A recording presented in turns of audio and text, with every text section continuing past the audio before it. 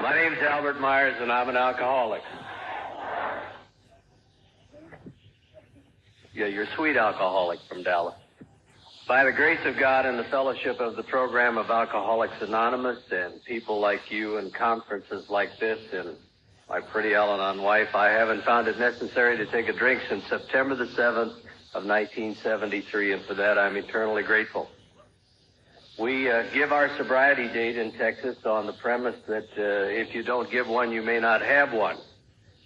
And there are a lot of people here that kind of weave in and out of Texas, so I wanted to make sure that I gave you a proper Texas introduction. I bring you greetings from the Horizon Group in Dallas, Texas. From South Fork, Bobby and JR. We're all here tonight. I want to thank Cornel so very, very much for the invitation that he has extended not only to me but to my wife and to our daughter Roxanne, who is here tonight. And it has meant a great deal. Bob talked Thursday evening about the fact that the family has been a part of, and I was listening to the talk about the fellowship, and we're just so pleased to be here. You are special people in a special place at a special conference, and it's been very touching. I want to thank the committee also, other people responsible for the kindness and thoughtfulness that they have extended to me and to my family. Would also like to thank Marie and Hollis Lucas. We've known Marie and Hollis for a long time, and they were kind of assigned to us as host and hostess.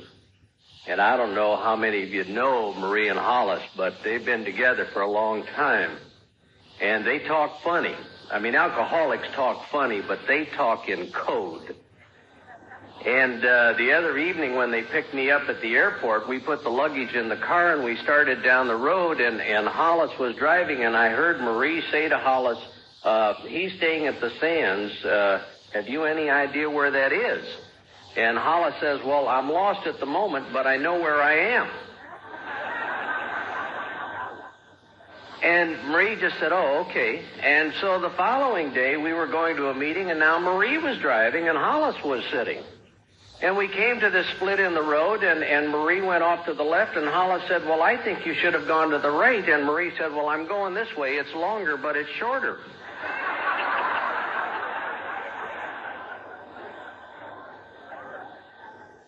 And the thing that really frightens me is I understood that. And so I think we alcoholics, we do talk funny. It is so nice to see some of our friends, Dave and Jim from Ohio and some people from Toronto, and this has been a little like old home week for Sally and myself. And we've known most of the speakers, I guess with the exception of your speaker tomorrow morning. The other speakers have been woven in and out of our sobriety for a long time. We've known Bob and Linda and Buddy and Beverly. We've kind of grown up together in the Fort Worth, Dallas contingency of recovery.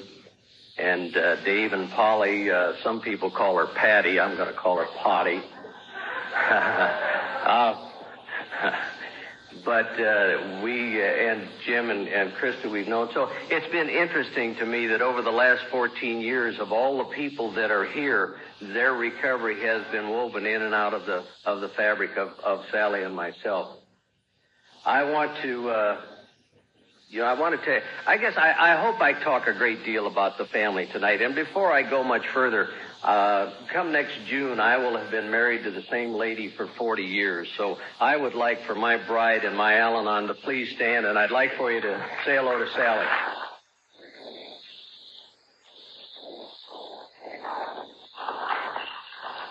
And next to her is the oldest of our 4 children and the love of my life and my only daughter, Roxanne. Roxanne?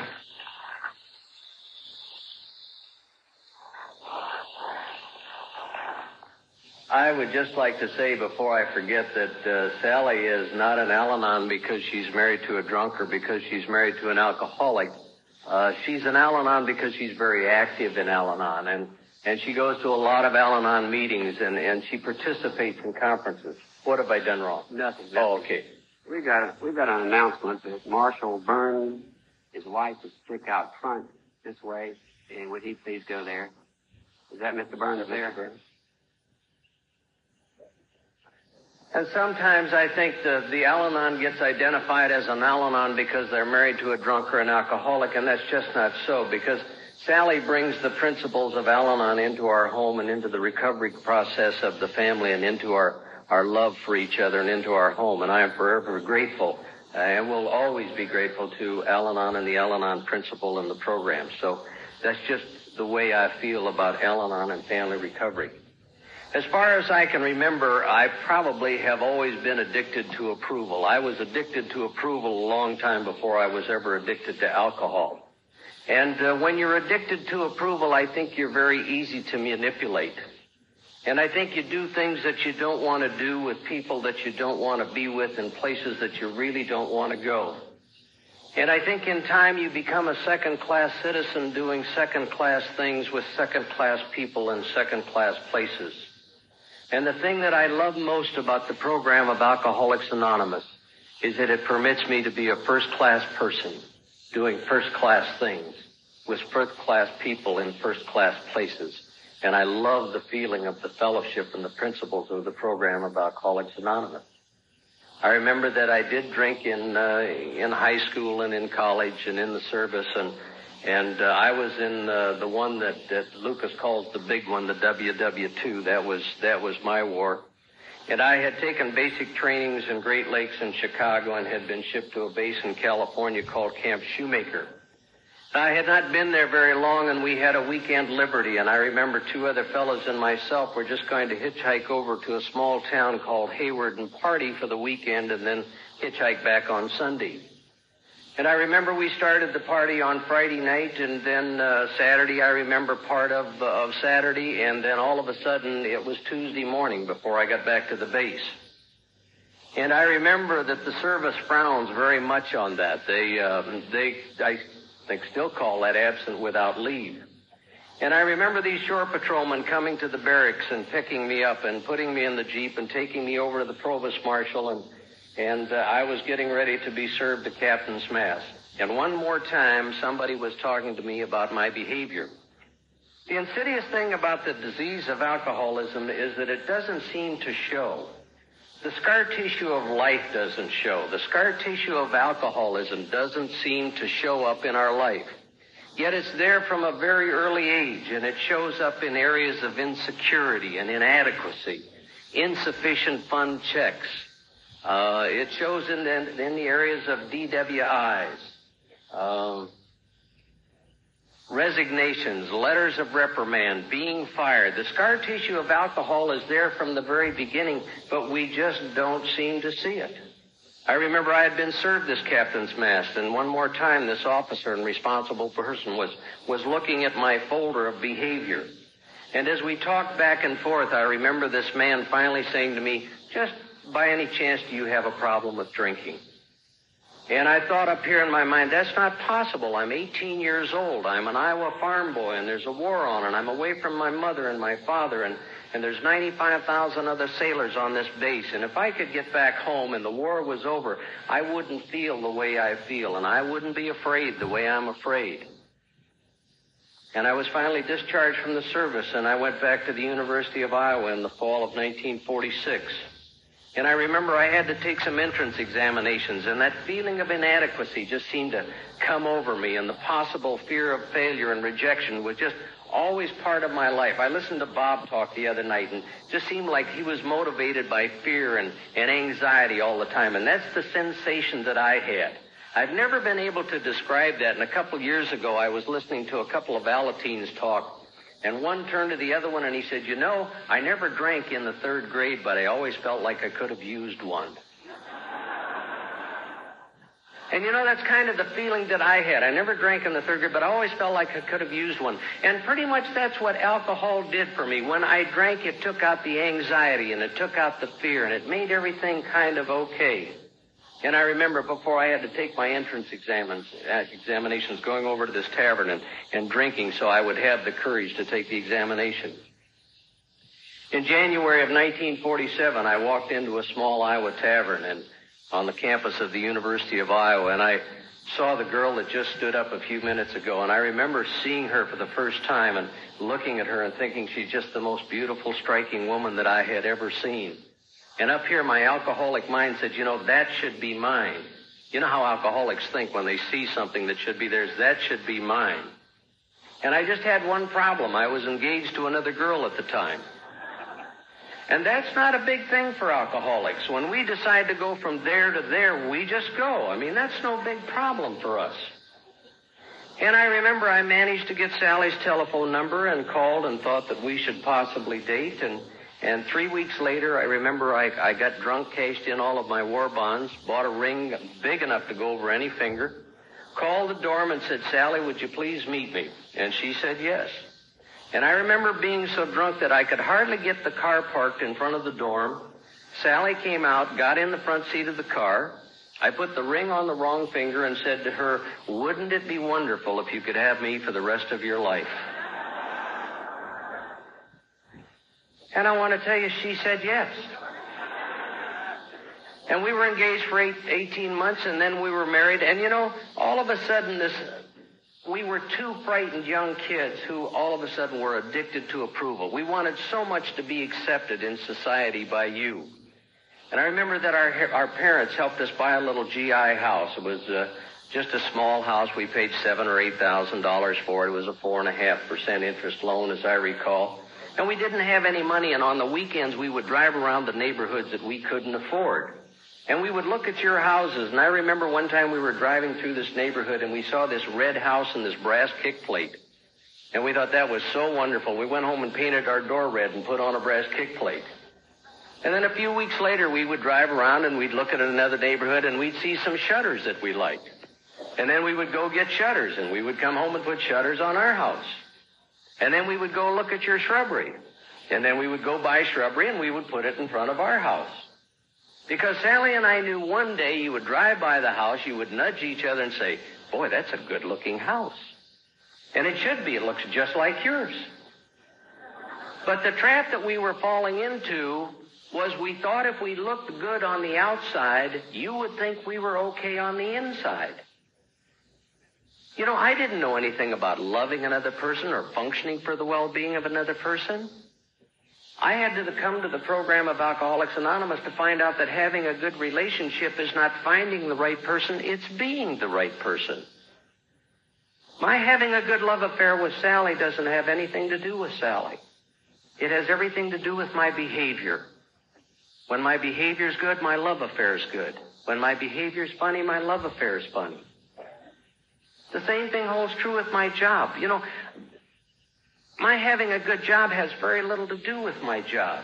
When my work habits are good, my job is good. When my work habits are bad, my job is bad. And the thing that brought me to the program of Alcoholics Anonymous was my behavior finally got to the place where I couldn't accept my own behavior.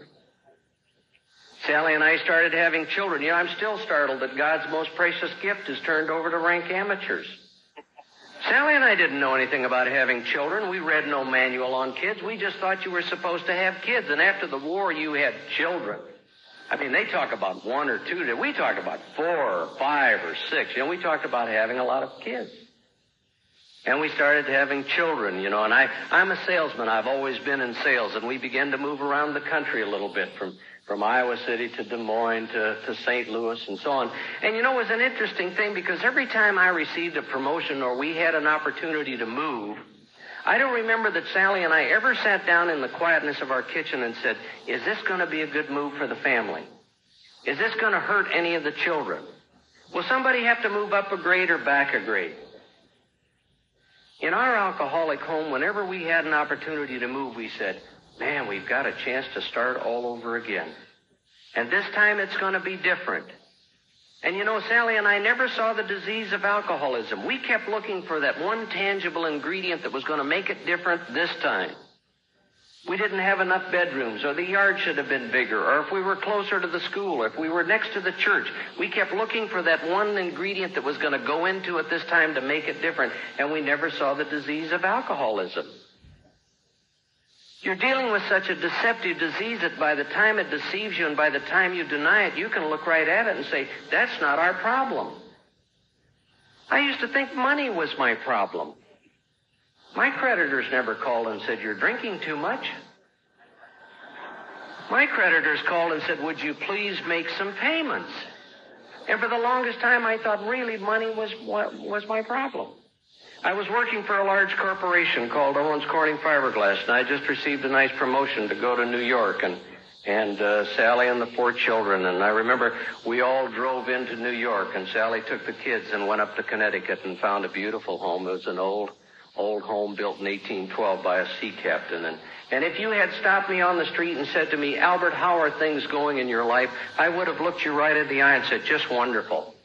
You can't believe how good things are in my life. I work for this large corporation. I have this beautiful wife and these 4 children, this lovely home up in Connecticut." And up here in my alcoholic mind, I really thought that was true, because I had done all of the things that you had asked of me in society. And it should have added up, and I should have felt good. And I didn't, and Sally didn't, and we were bleeding on the inside, and we didn't know what was wrong with us. I remember one Friday night that I had commuted out to Connecticut, and I was pretty drunk when I came through the back door, and I remember Sally saying something about my condition. She made some comment, and whenever Sally was right about my condition, and I knew it, usually I would go into my alcoholic sarcastic routine.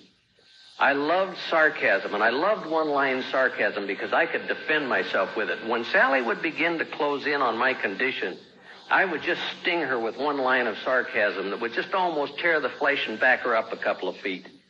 And she would always react the same way. And Sally would say to me, "Do you mean that?" And I would say, "Do I mean what?" "What you just said." "What did I just say?" "Well, you know what you said." "No, I don't. Tell me what you think you thought you heard." And then Sally would say to me what she thought she heard, and then I could really go into my alcoholic routine, and I would say, "Oh, God, you took it all wrong." I did not use that tone of voice. And I want to tell you, if I could get her to talk long enough, invariably she would say to me, "Albert, I'm really sorry for misunderstanding." And I would say, "By God, you should, as hard as I work." Now, the insanity of that is we didn't do that once in a while. We did that week after week, month after month, year after year. One night I came home, and I had been traveling in Texas for 2 weeks, and I had leased a car and driven up to Connecticut, and when I got to the house, I wasn't in very good condition, and I remember Sally saying to me, "Albert, I can't live like this anymore. I'd rather be dead." And there was something different about her look and the tone of her voice. And I remember saying to her, "Hey, look, it's been a long, tough week, and why don't we sleep on it, and in the morning it'll seem different to all of us." And I remember on this Saturday morning in Westport, Connecticut, the only lady that I've ever loved in my life took a razor blade from the top of our dresser and went to the master bath and was going to slit her wrists and make an attempt on her life. And I remember that I began to scream and said, "My God, Sally, don't do that. Don't do that. If my drinking bothers you that much, I'll stop drinking. My God, Sally, don't kill yourself." And Roxy and the 3 boys were there while we were screaming and yelling at each other. I've been privileged to work with the Alateens for a small part in my recovery. And I was working with a young boy by the name of Jack, and Jack was getting beat up on a regular basis. And on Wednesday evenings, I would put Jack in my car, and we'd go have a hamburger and just talk. And one Wednesday evening, he got in the car, and I said, "Jack, how are things going?" And he said, "They sound pretty good." And I said, "What do you mean they sound pretty good?" He said, "Well, they sound pretty good." He said, "The disease of alcoholism has a sound to it." I said, "You're kidding." He said, "No." He said, "Mr. Myers, I can put 1 foot in the house and determine the condition of the home immediately by the sound. There's either too much noise, or there's no noise at all, or there's yelling, or profanity, or sarcasm, or flesh hitting flesh, or furniture hitting furniture. Depending upon the sound that I hear, that's how I defend myself. If I hear the wrong sound, I go to my room and I turn the lights down and the stereo up and I try to get lost." Or he said, "I try to find a friend that I think will understand and call and visit. Or if the pain gets too much, I just back out on the street because there's less pain on the street than there is in the home." He said, Mr. Myers, you know, if the sound of your house is the same today as it was a year ago, chances are you're not growing. Sally and I began to think about that, and in sobriety, Sally and I had to start looking at the sounds of our house that was hurting us. The profanity was hurting, and that had to go. But there's very innocent sounds that caused us pain. One of them was so innocent, we did it for I don't know how many. On a Friday night in sobriety, I would come home and I would say to Sally, how would you like to go out for dinner? And she would say, I just love that. And we'd get in the car and we'd start down the road and I would say to Sally, where would you like to go for dinner? And she'd say, I don't care. I'd say, let's go over to Vincent's and get some seafood. She said, I don't feel like seafood tonight. I said, well, let's go over to the Split Rail and get some barbecue. She said, I don't feel like barbecue tonight. Now, I want to tell you, we alcoholics are sensitive. And we don't like rejection. And within just a matter of minutes, I would be at her throat saying, well, my God, you know, and then we'd be on home and on our way home and the fight would start. Now, once again, we didn't do that once in a while. We did that month after month, year after year in sobriety. And we've had to go take the sounds out of our relationship that have caused pain. There's one you hear in the fellowship all the time that hurt us a lot in the beginning. It's a little phrase that you can hear at any meeting. That's your problem. And early in sobriety, one night, Sally at the dinner table, and we were discussing them, and she said to me, and that's your problem. Alcoholics are not permitted to get angry. We just kind of get even. And so I just put it up there, and I waited, and I waited, and I waited. And sure enough, you know, hey, she finally did it. She forgot. And I said, and that's your problem. Now, I want to tell you something. Sobriety has not altered my thinking all that much. I'm still tenacious. I'm still competitive. I'm still impulsive. I'm still compulsive. Sally hates to send me to the grocery store for a quart of milk. Not too long ago, I went for a quart of milk, and I came home, and Sally said, how much was the milk? And I said, $30. Because I, as an alcoholic, can't seem to get those empty carts up and down the aisles without putting things in there. And you don't understand, but light bulbs and pen hangers and super glue are very important to me. And it isn't that I need them, but I'm going to need them. I want to tell you, in my 12th year of sobriety, I did some of my best alcoholic thinking. I looked at investments that I knew were good, and they weren't. People around me that loved me a lot said, Albert, I don't think it's that good. You might be jeopardizing your security. I got hooked up with personalities in sobriety that weren't too compatible. People around me said, gee, I don't think you have anything in common. And I thought, oh, if you knew how wonderful I am, you wouldn't say that to me. In AA Comes of Age, I think it's Dr. Tebow that says, regardless of our veteran status in the program of Alcoholics Anonymous, at any time the disease of alcoholism can return. And normally it's in the form of halitosis. And I want to tell you, I was doing some strange things in sobriety, and I had reason to be up in Prince Albert, Canada. And I was talking to Cease, and I said, Cease, I'm doing some crazy things in sobriety. And he said, Albert, talk to me a little bit about that. And we talked for a while, and all of a sudden, Cease said to me, he said, Albert, it isn't that you're doing anything wrong. It's that you're not doing some things at all. I said, what does that mean, Cease? He said, well, you remember when we first came into the program of Alcoholics Anonymous, and we were all beat up? You know, we got very serious about the program, and we didn't get very serious about the personality. I said, you bet. He said, well, in time we start to get serious about the personality, and we don't get as serious about the program. He said, I'll bet you don't read your 24-hour book anymore every day. He said, I bet you don't read pages 86 and 87 in the big book anymore every day. He said, I bet you don't pray the way you used to. I'll bet you don't meditate the way you used to. He said, I'd be even willing to bet that you don't support your home group the way you used to. And I want to tell you, Cease just went down the line and kept nicking my heart one at a time. And I forgot to protect the thing that was protecting me. And thank God for the old-timer that's around here that can come to a youngster like myself and say, hey, this is where you are. You need to get back to the basics of the program of Alcoholics Anonymous. And I am forever grateful for the people that have gone in front of me. Interesting thing about it is Sally and I knew about the program of Alcoholics Anonymous. Her father came into the program in 1952. And he had 25 years of continuous sobriety before he passed away some 10 or 11 years ago. We knew what the program of Alcoholics Anonymous could do. As a matter of fact, when I finally made it in 1973, I said to Dad, I said, my God, Dad, why didn't you talk to me about my drinking? I took all the things that you loved the most in your life. I took your daughter, and I took your love, and I took your money, and I took everything that I could get, and not once did you ever talk to me about my drinking. And this marvelous man with his just piercing blue eyes just looked at me and said so softly, you would have resented it so much coming from me that it would have ruined the opportunity for the right person to reach you. And God made us all different, so we need each other. If he made us all the same, one of us wouldn't be necessary. And more than that, he's gifted each one of us with the ability to touch one other human being that nobody else can touch.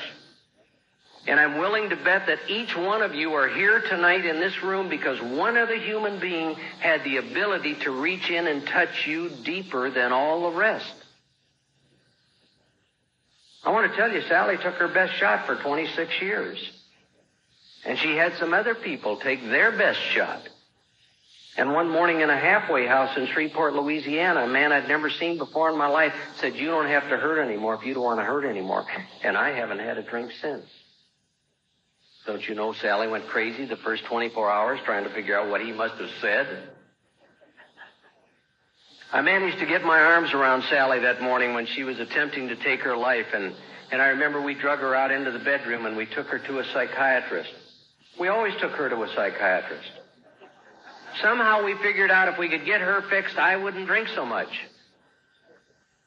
And we agreed that whatever the psychiatrist told us, we would do. And I remember at the end of this period of time, the three of us sat down and we put together this plan. And he said, now, your real problem is you're Iowa farm kids and you're back here in New England and you're out of your element. And if you go back to Iowa and be near family and school and church and friends, and Albert, you don't travel so much, it will be okay. And I want to tell you, we put this all down on paper, just like you were building a house. And we never put the disease of alcoholism in there. Sally never called me an alcoholic. We went back to Iowa City, which was my home in the right part of town, bought the right house, and I became pretty much of a periodic drunk. It isn't that I didn't drink every day, but every once in a while, and I can't tell you why, I would just get up and go to work and go to lunch and have a meeting, and somebody would say, let's go to Chicago, and I would say, terrific, sounds good to me. And I would go on these 2 and 3 and 4 day drunks, periodic drunks. There used to be a fellow by the name of Bob White down at Lake Whitney in Texas that said if you go on periodic drunks like that often enough, they will show up in your living room. And he said, I'm going to call them they because I don't know where they come from. And they show up when you need them the least. And I had been on this 4 day drunk, and sure enough, they were in the living room. And they said to me, you need to go to the alcohol and psychiatric clinic at the University of Iowa. And when alcoholics finally get cornered and the evidence becomes so tangible that you can't wiggle anymore, you begin to say funny things like, okay. And I remember on a Monday morning at the University of Iowa Psychiatric Hospital that a man was talking to me about my drinking, and he said, Albert, when you drink anymore, you hurt people. And I said, yes, I do. And he said, when you drink anymore, you get in all kinds of trouble. And I said, that too. He said, let me tell you a little something about alcoholism. He said, there are people that are allergic to strawberries. When they eat them, they break out in a rash. Your problem is when you get an ounce of alcohol in you, you have hives of the brain. I said, God, John, I'm allergic to alcohol. He said, that's right. And you need to talk to a man from Alcoholics Anonymous, and you need to go to an AA meeting. And I want to tell you, in 1967, a man who is now dead by the name of Gil Voss did exactly what it tells you to do in the big book of Alcoholics Anonymous, working with others. And he told me what had happened to him, and the shame and the guilt and the degradation and the divorces and the separations and the bankruptcies. And it was a terrible story, and I kept thinking, that hasn't happened to me. That hasn't happened to me. That hasn't happened to me. I remember I got home that evening, and I told Sally, I said, my God, you should have heard that story. It was terrible. I mean, if I ever get that bad, I'll join Alcoholics Anonymous. Or if I get as bad as your father, I'll join Alcoholics Anonymous. And within a short period of time, I was on periodic drunks again, and they gathered in the living room. And they said, this time we're going to take your house, and we're going to sell it, and we're going to keep the equity. And we're going to give you some basic furniture that we think you're going to need to live with, but we suggest very strongly that we auction off the rest, and we're going to keep the equity. And the interesting thing about it is I look down and I see Sally and the daughter here now. There was Sally and myself and the 4 kids. The house is gone. The furniture's being auctioned off. And we never saw the disease of alcoholism. The kids would get to be 18 and they'd go off to college. And I think, isn't that wonderful? They're going off to college. Hell, they just never came back. Once they had an opportunity to get out of that alcoholic home, they left. The daughter wrote me a letter one time, and I remember there was a phrase in there that says, you'll always be my father, but my love for you will never be the same. And I read that over and over again, thinking, my God, what have I done? I don't want to be this way. I don't want to be the way I am. I mean, I'm motivated by my good intentions, but you judge me on my actions. Can't you see my intentions are good? And the oldest son hit the campus in the late 60s at the University of Iowa. And it was a very rebellious time. And he managed to get into some drugs and into a marriage and child and divorce before he was 21. And into another relationship with child and no marriage. And I remember Sally and I would sit and we would talk thinking, what in the world is going on in our family? What is happening to us? And the middle son was kind of the quiet child that they seemed to talk about in ACA. It just seemed to me one morning I came to breakfast and he was gone. And then there's John, who was the youngest of the 4, and John just couldn't get out. He was just too young, couldn't buy his way out, and age wouldn't do anything for him.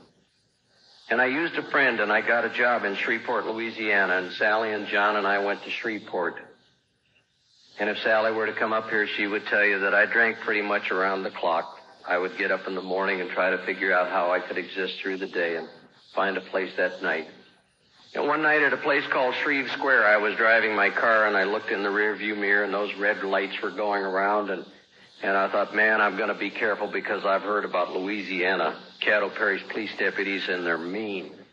And I remember I just pulled this car over as gently as I could, and I was going to be prepared for these policemen, and they came around to the side of the car, and I rolled the window down, and they said, could we have your driver's license? And I said, sure, and I just handed it to them out the window, and then I made a grave tactical error. I drove off and left them standing there.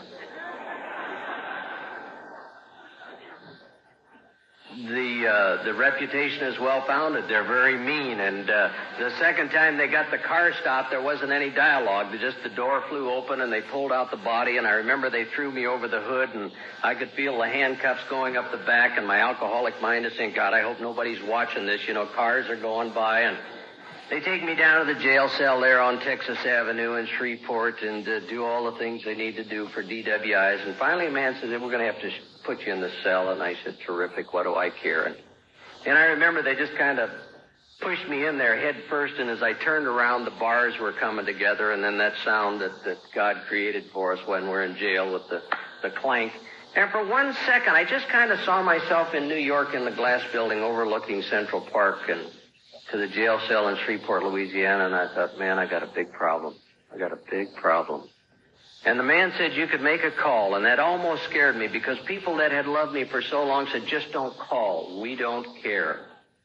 And being a good salesman, I called my best customer. I mean, that's what alcoholic salesmen do, and they're in jail.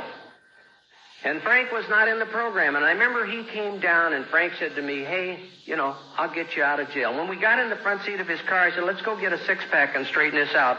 And Frank turned to me and said, no. Why don't you spend the night at my house, and in the morning we'll try to figure out what to do with you. And the way he said that was so degrading, and my insides were screaming, what do you mean try to figure out what to do with me?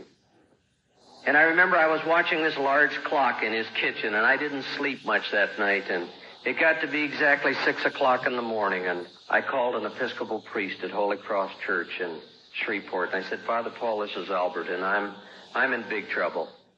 And he said, can you get down to the church? And I said, yes, I can. And I got down there and we began to talk. And he said, Albert, I want you to go to this halfway house. It's called the Bridge House on Stoner Avenue. And there's a 74-year-old retired electrical contractor over there that I think you can relate to.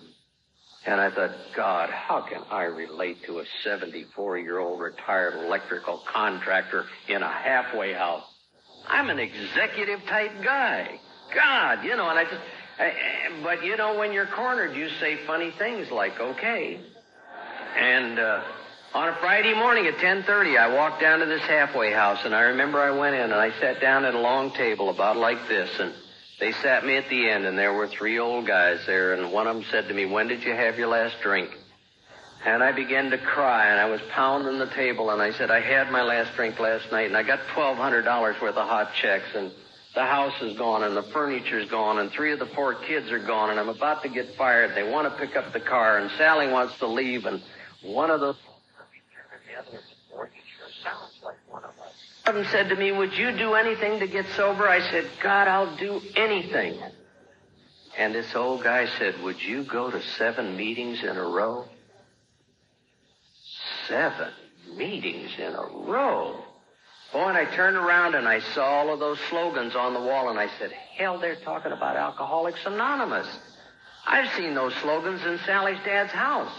And I began to get up out of this chair, and this marvelous old man put his arm around me, and he said, Albert, we need to go for a ride.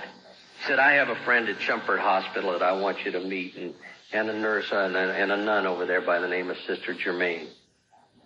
And I want to tell you, it wasn't the 12 steps of Alcoholics Anonymous that I saw that morning printed somewhere. What I had was a man with the 12 steps carved in his life, and I knew he knew. He was everything that I wasn't that morning. God, he was quiet, and I was noisy. And he was calm, and I was nervous. And I'd say, but the house is gone. He said, I understand. Yeah, but Sally and the kids want to leave. It's okay. Yeah, but God, I got these hot checks. It's all right. And no matter what I said that morning, the only thing the man ever said to me is, hey, it's all right. It's okay. I understand. We got a way out.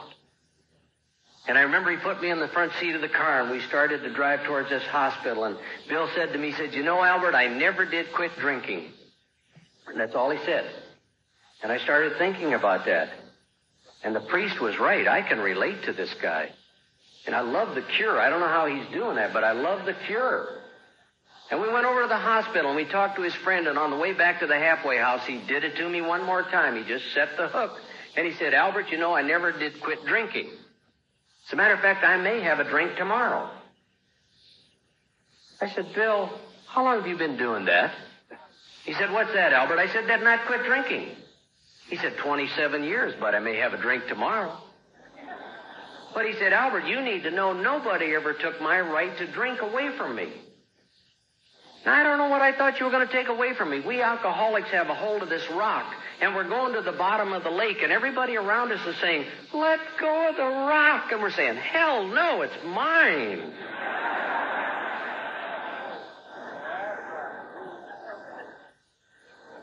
I said, but Bill, you're going to take away my freedom. God, this pathetic glaze came over his face, and he said, your freedom?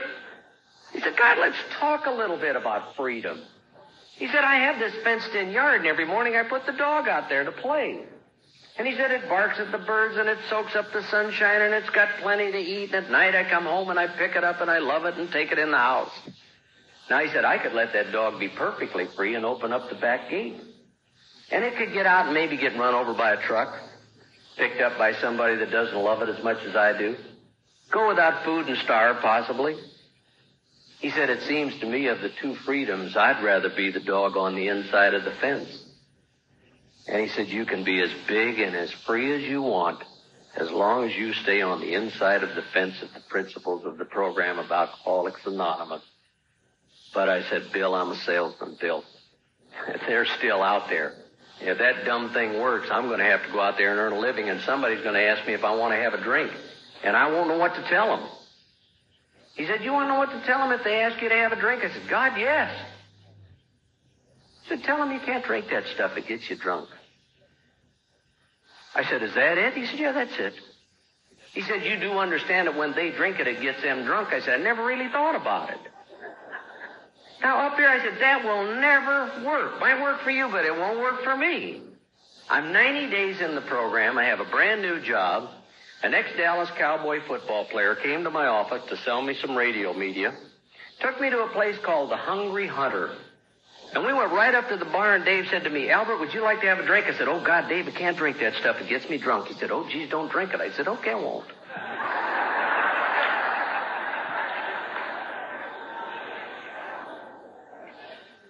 It just never dawned on me that honesty would really work. You know, when we read how it works in the first two paragraphs, there are 3 references to honesty. Those of us that don't make it are those that can't get completely honest with themselves in this simple program. In 11 different places in how it works, it has reference to honesty. And I've had to work with that right up until this very minute. Hoss, or Bill said to me, you'll be at this halfway house at 10:30 every morning, and we're going to start working the steps. And I hadn't been there a morning, and Bill said, you can't travel anymore.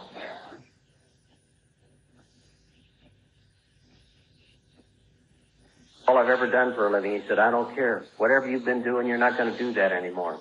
I said, what am I going to do? He said, you're going to sell used cars. I said, Bill, I've never sold used cars. He said, you're going to start. And I said, yes, sponsor.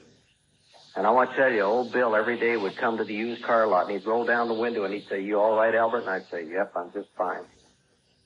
And then one day Bill said to me, you got to get a sponsor that you can relate to on a daily basis.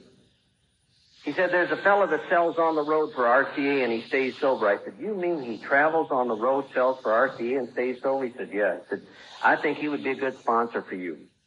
You ever notice who we turn our life over to in the program of Alcoholics Anonymous? This fellow's name was Hoss Ross. And on a Tuesday night in Shreveport, Louisiana, at the Highland Group, I'm looking for a fellow by the name of Hoss Ross. And I told a couple of guys, I said, when Hoss comes in, let me know. And pretty soon they said, there he is. And I looked over, and Hoss, about 6'3", weighs 135 pounds, and he dressed all in one color, all red, all blue, all green. And I went over to Hoss, and I said, Hoss, I understand you travel on the road for RCA and you stay sober. He said, that's right, son. I said, I've also been told that you would be a real good sponsor for me. Would you be my sponsor? He said, I'd be honored. He said, you have one of them big books? I said, not of my own, Hoss. He said, come with me. And I remember he got a big book that night, and he wrote in the cover of it, To a Long Life in the Fellowship, Hoss Ross. And he said, you have one of them cards, so we belong to this club? And I said, no, and he took me over, and we signed the card to the Highland Group that night, and I became a part of it. And I want to tell you, Hoss called me every single day. He'd call and say, what are you doing, son? I'd say nothing. He'd say, I'll be right over. God, that went on for about 2 weeks, and I told Sal, I say, I've made a mistake. I mean, I can't get rid of this guy. And Hoss called one night and said, what are you doing, son? I said, Hoss, I'm busy. He said, good, I'll come do it with you. You know,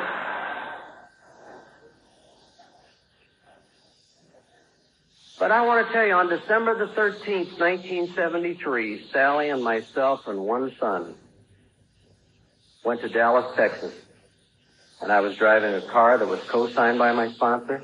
I was going to a job that was arranged by my sponsor. And the money in my pocket that I had to buy groceries was given to me by my sponsor.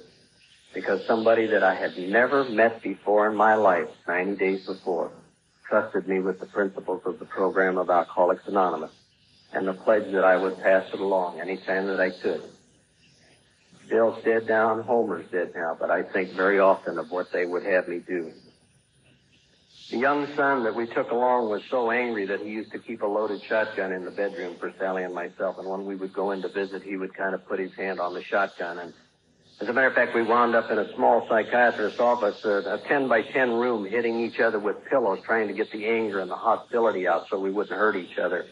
And finally, he had to go back and live with a family in Shreveport so that Sally and I could get started in our own programs in Al-Anon and Alcoholics Anonymous. And we found a little group called Alpha, and we became very active as a family.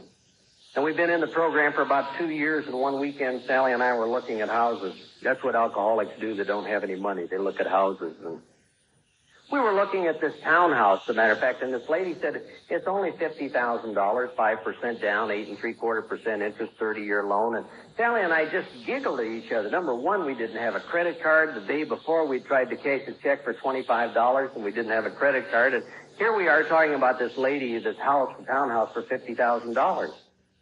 But that evening, I called my sponsor, and I said, Bill, you'll never guess what Sally and I were doing today. He said, what's that, Albert? I said, we were looking at houses. He said, really? said, tell me a little bit about that. And as we began to talk back and forth, all of a sudden Bill said to me, would you like to buy that house? I said, well, of course. He said, well, why don't you write a letter? I said, to who? He said, the loan committee that lady was talking about. Did you ever notice how we alcoholics are scared to death of losing something we don't own anyway? Sally and I were scared to death we were going to lose a house we didn't own anyway. So he said, now you write this letter and you say, my name is, and I work for this company, and this is my area of responsibility, and this is what I make, and I'm a very active member of the Alpha Group, Alcoholics Anonymous, Dallas, Texas. And Sally works for this group of doctors, and this is her area of responsibility, and this is what she makes. And she's a very active member of the Al-Anon family group, Alpha, Dallas, Texas. And on a Monday morning, Sally and I took that letter, and we drove up in front of this little loan company, Oak Cliff Savings and Loan. And we got very quiet in the front seat of the car, and we held hands. And we said out loud, like it tells you to do in the big book, and we said together, God, I offer myself to thee, to build with me and to do with me as thou wilt. Relieve me of the bondage of self, that I may better do thy will. Take away my difficulties, that victory over them may bear witness to those I would help with thy power, thy love, and thy way of life. May I do thy will always. And there was a quietness and there was a strength in the front seat of that car that Sally and I hadn't felt in a long time. And we kind of had that feeling that whatever happens is going to be okay. And I remember we went in and we sat down in front of this little loan officer, and I still dislike loan forms because they ask embarrassing questions for alcoholics. But we got down to credit, and I said to the man, we don't have any money and we don't have any credit. And it's just a peculiar look came over his face. And I said, but I want you to take this letter and you give it to the loan committee and you let them decide whether Sally and I should be a part of your community or not. And I want to say that it was 2 or 3 or maybe 4 weeks. I can't remember now, but they called and said, come get your $50,000. Because my sponsor said to me, write a letter. Sally and I were chairing a meeting one night, and a man came in. You could tell he was very troubled, and Sally, just out of courtesy, said, is there anything anybody would like to talk about this evening? And this man's hand just flew straight up in the air. He said, by golly, I'd like to talk about something. And Sally said, yeah. He said, I just got out of this treatment center, and I got this crazy wife and these 4 kids, and if I could just get them straightened out, I would be okay. And for about an hour, we tried to get a net over him. And at the end of the meeting, I went over, and I said, my name's Albert. He said, my name's Jim. I said, what do you do, Jim? He said, I'm regional manager for Owens Corning Fiberglass. I said, oh, you wouldn't, God. And we became good friends, and I became his sponsor, and within a short period of time, Jim said to me one day, he said, Albert, why don't you come back to work for Owens Corning Fiberglass? I said, oh, Jim, you don't understand. Up there in Toledo in my folder, there's a little thing that says, don't ever let this gorilla back. And Jim said to me, he said, no, we've changed our posture on that a little bit. He said, of the 24,000 employees that we have, over 1,900 of them are in the program of Alcoholics Anonymous. He said, why don't you write a letter? So I knew who to write, and I did. And I wrote this letter, and I said, dear guy, Jim and I are talking about this and the possibility of just more than I would even hope to pray for. And within a short period of time, they sent word down, would you please send a resume? And I knew they had my resume, so I just gave them an alcoholic resume. Driving while intoxicated, Shreveport jail, fired from last job, sold used cars 2 months. And I just got it back up to Toledo. And within a short period of time, they said, could you come up for interviews? And I went up, and I remember, this guy looked at me very strange. They just never seen a resume where a guy starts out in jail. They're just not accustomed to that. And the last interview that I had that day was a man that had been my branch manager some 20 years prior in Kansas City, and it went like this. He said, Albert, how's Sally and the kids? I said, terrific. How's Marion and your kids? He said, super. He said, are you ready to come back? And I said, you bet. And they bridged some 20 years, and I went back to work for Owens Corning Fiberglass. I'd been with them a little over a year, and I had a heart attack. I'd been playing some racquetball, and I didn't have the symptomatic pain that goes with heart attacks. I just had a little nagging pull behind my shoulder blade. As a matter of fact, I thought I just pulled a muscle. And the following day, I went to work, and I had a business luncheon, and that night, Sally and I went out for dinner, and it began to nag a little profusely, and I became uncomfortable with it. And I said, why don't you run me down to Presbyterian, and we'll take a look. And And I went down there, and as the examination started, this guy all of a sudden said, "You're going to feel better with these hoses up your nose and this IV in your arm and this nitro under your tongue." And I had had a heart attack and shut down the whole right coronary area, and they had taken me from emergency up to intensive care. And if you know anything about intensive care heart units, they're very strict and they're very rigid, and they have these bronze plaques on the wall that say family only, limit 2 minutes, 2 people only. And Sally and one of the sons had just been there visiting. They were standing at the end of the bed, and I'm wired, and I'm going in and out of the oxygen, and they just left. And as I came to the next time, there was this beautiful black guy standing at the end of my bed that I sponsored. And I said to Bob, "Bob, how the hell did you get in here?" He said, "I told him I was family."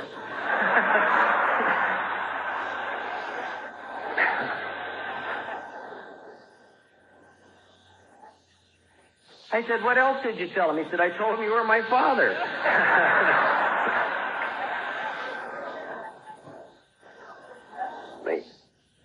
You know, we do take our friendship seriously, and that is comical, but the love displayed by another member of the program has touched me deeply for a long time. I had a second heart attack, and I also had no pain with it. It was just a routine examination, and they discovered more scar tissue and suggested strongly that I go to the cardiologist and have an angiogram. So I met with the cardiologist, and he said, "You have a problem. You can't seem to monitor your disease." And I said, "Yeah, that's happened to me once before." And so they did the angiogram and said, we think you need a triple bypass. And even then, alcoholics like to negotiate. I remember talking to the surgeon saying, "If I don't have the triple bypass," the man said, "Well, you'll die." I said, "Oh, okay." So, and, I've said this many times from the podium, and I don't advocate open heart surgery for an in-depth third step, but I want to tell you, the night before open heart surgery, you will have a complete understanding that you're not running anything. And between the third step prayer and the seventh step prayer, those were the 2 prayers that kept going over and over in my mind. And I remember the night before open heart surgery, I said, "My Creator, I'm now willing that you should have all of me, good and bad. I pray that you now remove from me every single defect of character which stands in the way of my usefulness to you and to my fellows. Grant me strength as I go out from here to do your bidding." And it was okay. It was okay. And Sally and I have come to find out and know and trust and love that there's very little that can happen to the 2 of us that can't be taken care of by the principles and the love and the strength and the fellowship of Alcoholics Anonymous. Not too many years ago, the daughter was having some problems in her relationship, and she called and said, "Hey, could I bring one of the boys and come to Texas?" And I said, "Sure, honey, when are you coming?" And she told me, and I said, "You may want to pick another weekend because Mom's going to be busy at a conference up in Oklahoma that weekend." And she said, "No, I think I'd like to come down and be with you." And I said, "God, that'd be wonderful." And so she came to Texas, and I'm a father that's plagued with a great deal of guilt where his children are concerned. And I'm a tangible person, and I want to buy that tangible gift still and give it to you to tell you that I love you and that I'm sorry for what I've done. It's taken me a long time to figure out that all the kids got hurt differently, and they have all healed differently, and I have not seen it correctly. Those that I thought had kind of surface scratches were bleeding internally, and those that I thought were bleeding internally just had the surface scratch. And I'm a very tangible alcoholic, and I don't see stealing someone's peace of mind as a theft. And I never saw that with my children. And Roxy and I were shopping together, and she's very careful not to point, because if she points, chances are I'll try to get it for her. So we were just kind of walking around this expensive mall, and I said to her, "Hey, I see in this morning's paper that George Shearing and Mel Torme are playing down at the Fairmont. How would you like to have a nice night on the town with your father?" And she said, "I would just love that." And we made arrangements to sit with the boy, and we got all gussied up and went down to the Fairmont Hotel, and the maitre d' took us to our table, and the band began to play. And I said to Roxy, "Hey, how would you like to dance?" And she said, "I would just love that." And I remember as we were dancing, just as I look down now and see her, and I hold her, and I remember she began to talk into my ear about, "You're just the greatest dad in all the world. I just don't know anybody that's more wonderful than you. And this is such a special night. And don't you know the love that I had for the program of Alcoholics Anonymous that night? Because I didn't come to be a good father or to be a good husband or to be a good anything. I came to get the heat off and the pain out of my life. And you gave me a set of principles that made me a functioning human being. to my family and to my friends and to my community, and I will be forever grateful. And Roxy and I have a love and a relationship today with father and daughter that's just unsurpassed by anything I would have prayed for. The oldest son that just had a difficult time. I can't tell you why Chuck had a difficult time. He just tough with relationships, and he would get in and out of jail. And I remember they called one time from Austin, and he was in jail on 2 counts of criminal mischief. And then I hung up the phone, and it was going to be $2,000 for the attorney. And I'm just ranting and raving. I'm saying to Sally, my God, he's 32 years old. When in the hell is he going to stay out of jail? I mean, I didn't stay out till I was 46, but, you know. But I'm a father that's plagued with a lot of guilt, and he's in jail, and I want to help. You know, I want to do the right thing, but I'm an enabler, and I almost crippled him. And a couple months later, they called, and he was in jail again on account of criminal harassment, and I forget, it was $5,000 or this and that. And they put Chuck on the phone, and in the middle of the conversation, I can't tell you how I did this or why I did it, but somehow I just said, Chuck, I've had enough. I just don't want to play anymore. I love you like a rainbow, but I just don't want to play anymore. And I don't know how you got in jail, and I don't know how you're going to get out. And I remember I put the phone down so quietly, and I put the phone down, and God, my heart was broken, and I couldn't think. And I didn't know who to call, and I couldn't get it on. And I called an Al-Anon, and I said, hey, this is Albert, and God, I've just said no to my son for the first time in 12 years, and my heart is broken. And she said, of course it is. You're a father, but you got to work the steps. I said, hell, I know the steps. She said, yeah, but you're not working the steps. She said, you got to admit out loud that you're powerless over your son, and he makes your life unmanageable. And I want to tell you, I had intellectualized that 1,000 times, and I had not done it in my heart. And I said out loud that morning, I'm powerless over Chuck, and he makes my life unmanageable. And that's right. I'm powerless over Chuck, and he makes my life unmanageable. And I will come to believe that a power greater than myself will restore him to sanity, because I'm not helping. And I'm going to turn his will and his life over to the care of God, as I understand. And then this Al-Anon said to me, write down 2 or 3 things that make you feel real guilty about your son. And I didn't even hesitate. And I remember I took the pen out that morning, and I wrote, made him do things that he didn't want to do when he was small. He was the firstborn son, and I wanted him to be a jock. And every time the sun was shining, my foot was in the middle of his back. And you will play organized ball, and you will play police athletic league. And one of these days, you're really going to thank me for it, because that's a competitive world out there. Boy, and I used to take him by the shoulders, and I'd just shove him up against the wall, and I'd get those eyeballs about that big, and I'd say, by God, if you just get your hair cut, if you just pick up your room, if you just get to school on time, if you just do what I tell you to do, you could be just like me. Boy, and he used to look out and say, I'll do anything but be like you. One day I had him frozen up there, and he just looked me straight in the eye, and he said, you're insane. How dare you talk to me like that? I put the clothes on your back, the roof over your head, the food on the table. If it wasn't for me, you wouldn't have what you have. And I didn't know how true that was. And I left him in jail that morning. About 4 months ago, I had a chance to go down to Austin to spend the evening with my son and have dinner and play golf the next morning. And we just talked for the first time in a long time, not about the program, not about anything. And last Father's Day, I got a big Father's Day card about the size of that. And on the front of it was a monkey all dressed up like Humphrey Bogart. And as you opened up the card, on the inside it said, here's looking at you, Dad. And down on the bottom it had P.S. I just want to tell you how proud I am of what you've done with your life. You've certainly given me something to look up to. And that's the first time in 14 years I've seen any tangible compassion that the recovery process has taken place with that son. The middle son, Tom, just calls and says, hey, Dad, I love you when we can get together and play some golf. And we just have great love for each other. And the young son that used to keep the loaded shotgun for us a couple of years ago said, Dad, can we play some golf and go have lunch? And I said, sure.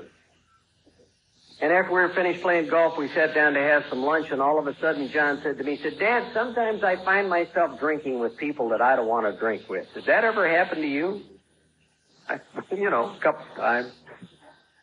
And he said, Dad, sometimes I find myself in places that I don't want to be. Did that ever happen to you? And I said, sure. And he said, Dad, sometimes I start out the night with $200 or $300, and in the morning I've only got 10 or 20, and I don't know where the money went. Did that ever happen to you? And I said, sure. And that's the first time in 14 years I've seen any tangible compassion that the recovery process has taken place with that son. The middle son, Tom, just calls and says, hey, Dad, I love you when we can get together and play some golf. And we just have great love for each other. And the young son that used to keep the loaded shotgun for us a couple of years ago said, Dad, can we play some golf and go have lunch? And I said, sure. And after we were finished playing golf, we sat down to have some lunch, and all of a sudden John said to me, he said, Dad, sometimes I find myself drinking with people that I don't want to drink with. Did that ever happen to you? A couple times. And he said, Dad, sometimes I find myself in places that I don't want to be. Did that ever happen to you? And I said, sure. And he said, Dad, sometimes I start out the night with $200 or $300, and in the morning I've only got 10 or 20, and I don't know where the money went. Did that ever happen to you? And I said, sure. And he said, what do you think? And I said, about what? Do you want me to think that you have a drinking problem? Or that you have a living problem? If you do, let me tell you what I'm going to do for you. I'm going to do for you what your mom's dad did for me. I'm going to give you the names of two people in the program of Alcoholics Anonymous. You know them both. And I'm going to give you their home phone and their business phone. And if the pain or the confusion in your life gets so bad that you can't stand it anymore, you call them. They have a way out. And the reason that I'm doing that is I'm your father. And I'm afraid I would cripple you or kill you. Because when it comes to how it works, I can't seem to look at my children without a certain amount of expectation. I can look at your kids and accept exactly where they are and tell you what to do, and I can help. And I've tried over and over again, and I can't do it with my own children. But I've come to live very comfortably and sleep very good at night knowing one thing. The time will come when I will save your kids and you will save mine. And I don't worry about that anymore. It's nice to have a love affair going with your lady after 40 years. I loved hearing Bob say the other night that he and Linda date. When I first came into the program, this old 74-year-old retired electrical contractor said to me, you will date your wife. And every Friday afternoon, we do pretty much the same thing, whether it's go to the zoo or cotton candy or movies or maybe just hold hands and walk in the park. And I had to come to the program of Alcoholics Anonymous to find out that love is not looking at each other. It's looking in the same direction. Chronologically, Sally and I have had a lot of years together, but we're still on a daily basis learning how to touch and feel and not be afraid of each other. And we do that with the principles of the program. One of the problems that we had when we first got here was we didn't know how to talk. We didn't know how to communicate. We couldn't talk about money or sex or children or the things that needed to be cleared up and cleaned up and resurrected and reconstructed. And one day we were on our way to Louisiana, and Sally said to me, would you like to have a meeting? And I said, I would love to. And she said, my name is Sally, and I'm a very grateful Al-Anon. And then she talked that morning about what she needed to talk about. And then I said, my name is Albert, and I'm a very grateful alcoholic, and I talked. And every once in a while I would interrupt, and she would remind me we're in a meeting. And to this very day, when we need to talk about something that's sensitive, be it money or sex or children or whatever it is, Sally and I will say, hey, I need to have a meeting, and she will say, my name is. There's a story about a little boy named Teddy who wasn't retarded, he was just slow. And Teddy was the brunt of a lot of jokes and laughter from the other kids and a lot of hurt. And one day Teddy went to school, and the teacher said, I'm going to give you all an assignment. I'm going to give you a little carton, a little container, and I want you to go find something that was created by God that's beautiful. And so each of the children took their carton and their container and they left, and one by one they came back the following day, and the teacher began to call on them one at a time, and she called on Jane, and Jane brought up her container and they opened it up, and on the inside was a butterfly, and the teacher said only God could have created something that beautiful. And then she called on Herman, and Herman brought his up, and they opened up the container, and on the inside was a rose, and the teacher said only God could have created something that beautiful. And then she called on Teddy, and Teddy brought his up, and they opened it up, the teacher opened it up, and it was empty, and all the kids began to laugh, and the teacher said to Teddy, Teddy, I don't understand. You were to have brought something that was created by God that's beautiful. And Teddy looked at the teacher and said, the most beautiful thing that I know of was the resurrection, and that came from an empty tomb. And so sometimes I think God reduces us to nothing before he uses us. I think the alcoholic is the resurrected living dead. I think there's a little piece of white velvet on the inside of each one of us that even God doesn't permit us to soil. I think there comes a time when he looks down and says, boy, I got to get Albert out of the race. He is not doing well. For the new people that are here, I would like to tell you this. If you were to give me a piece of paper and say, Albert, write down all the things that you've lost because you're a member of Alcoholics Anonymous, I would have to put nothing on the paper. If you were to say to me, write down all the things that you've lost because you've said your name is Albert Myers and you're an alcoholic, I could put nothing on the paper. But if you were to say to me, Albert, write down all the things that you've lost before you got to the program of Alcoholics Anonymous, I would be here for a long, long time. I want to thank you once again for permitting me the privilege to be a part of your fellowship by the sea. It's just an unbelievably nice thing in my life. And I'm sure Sally and Roxanne and the other children could come up here and they could see what I see and feel what I would feel, what I feel they would tell you what I'm about to tell you. We're very grateful that you've given us our life back. We're very privileged to be in your presence. And we love you very, very much, and we thank you for having us. Thank you, Cornell.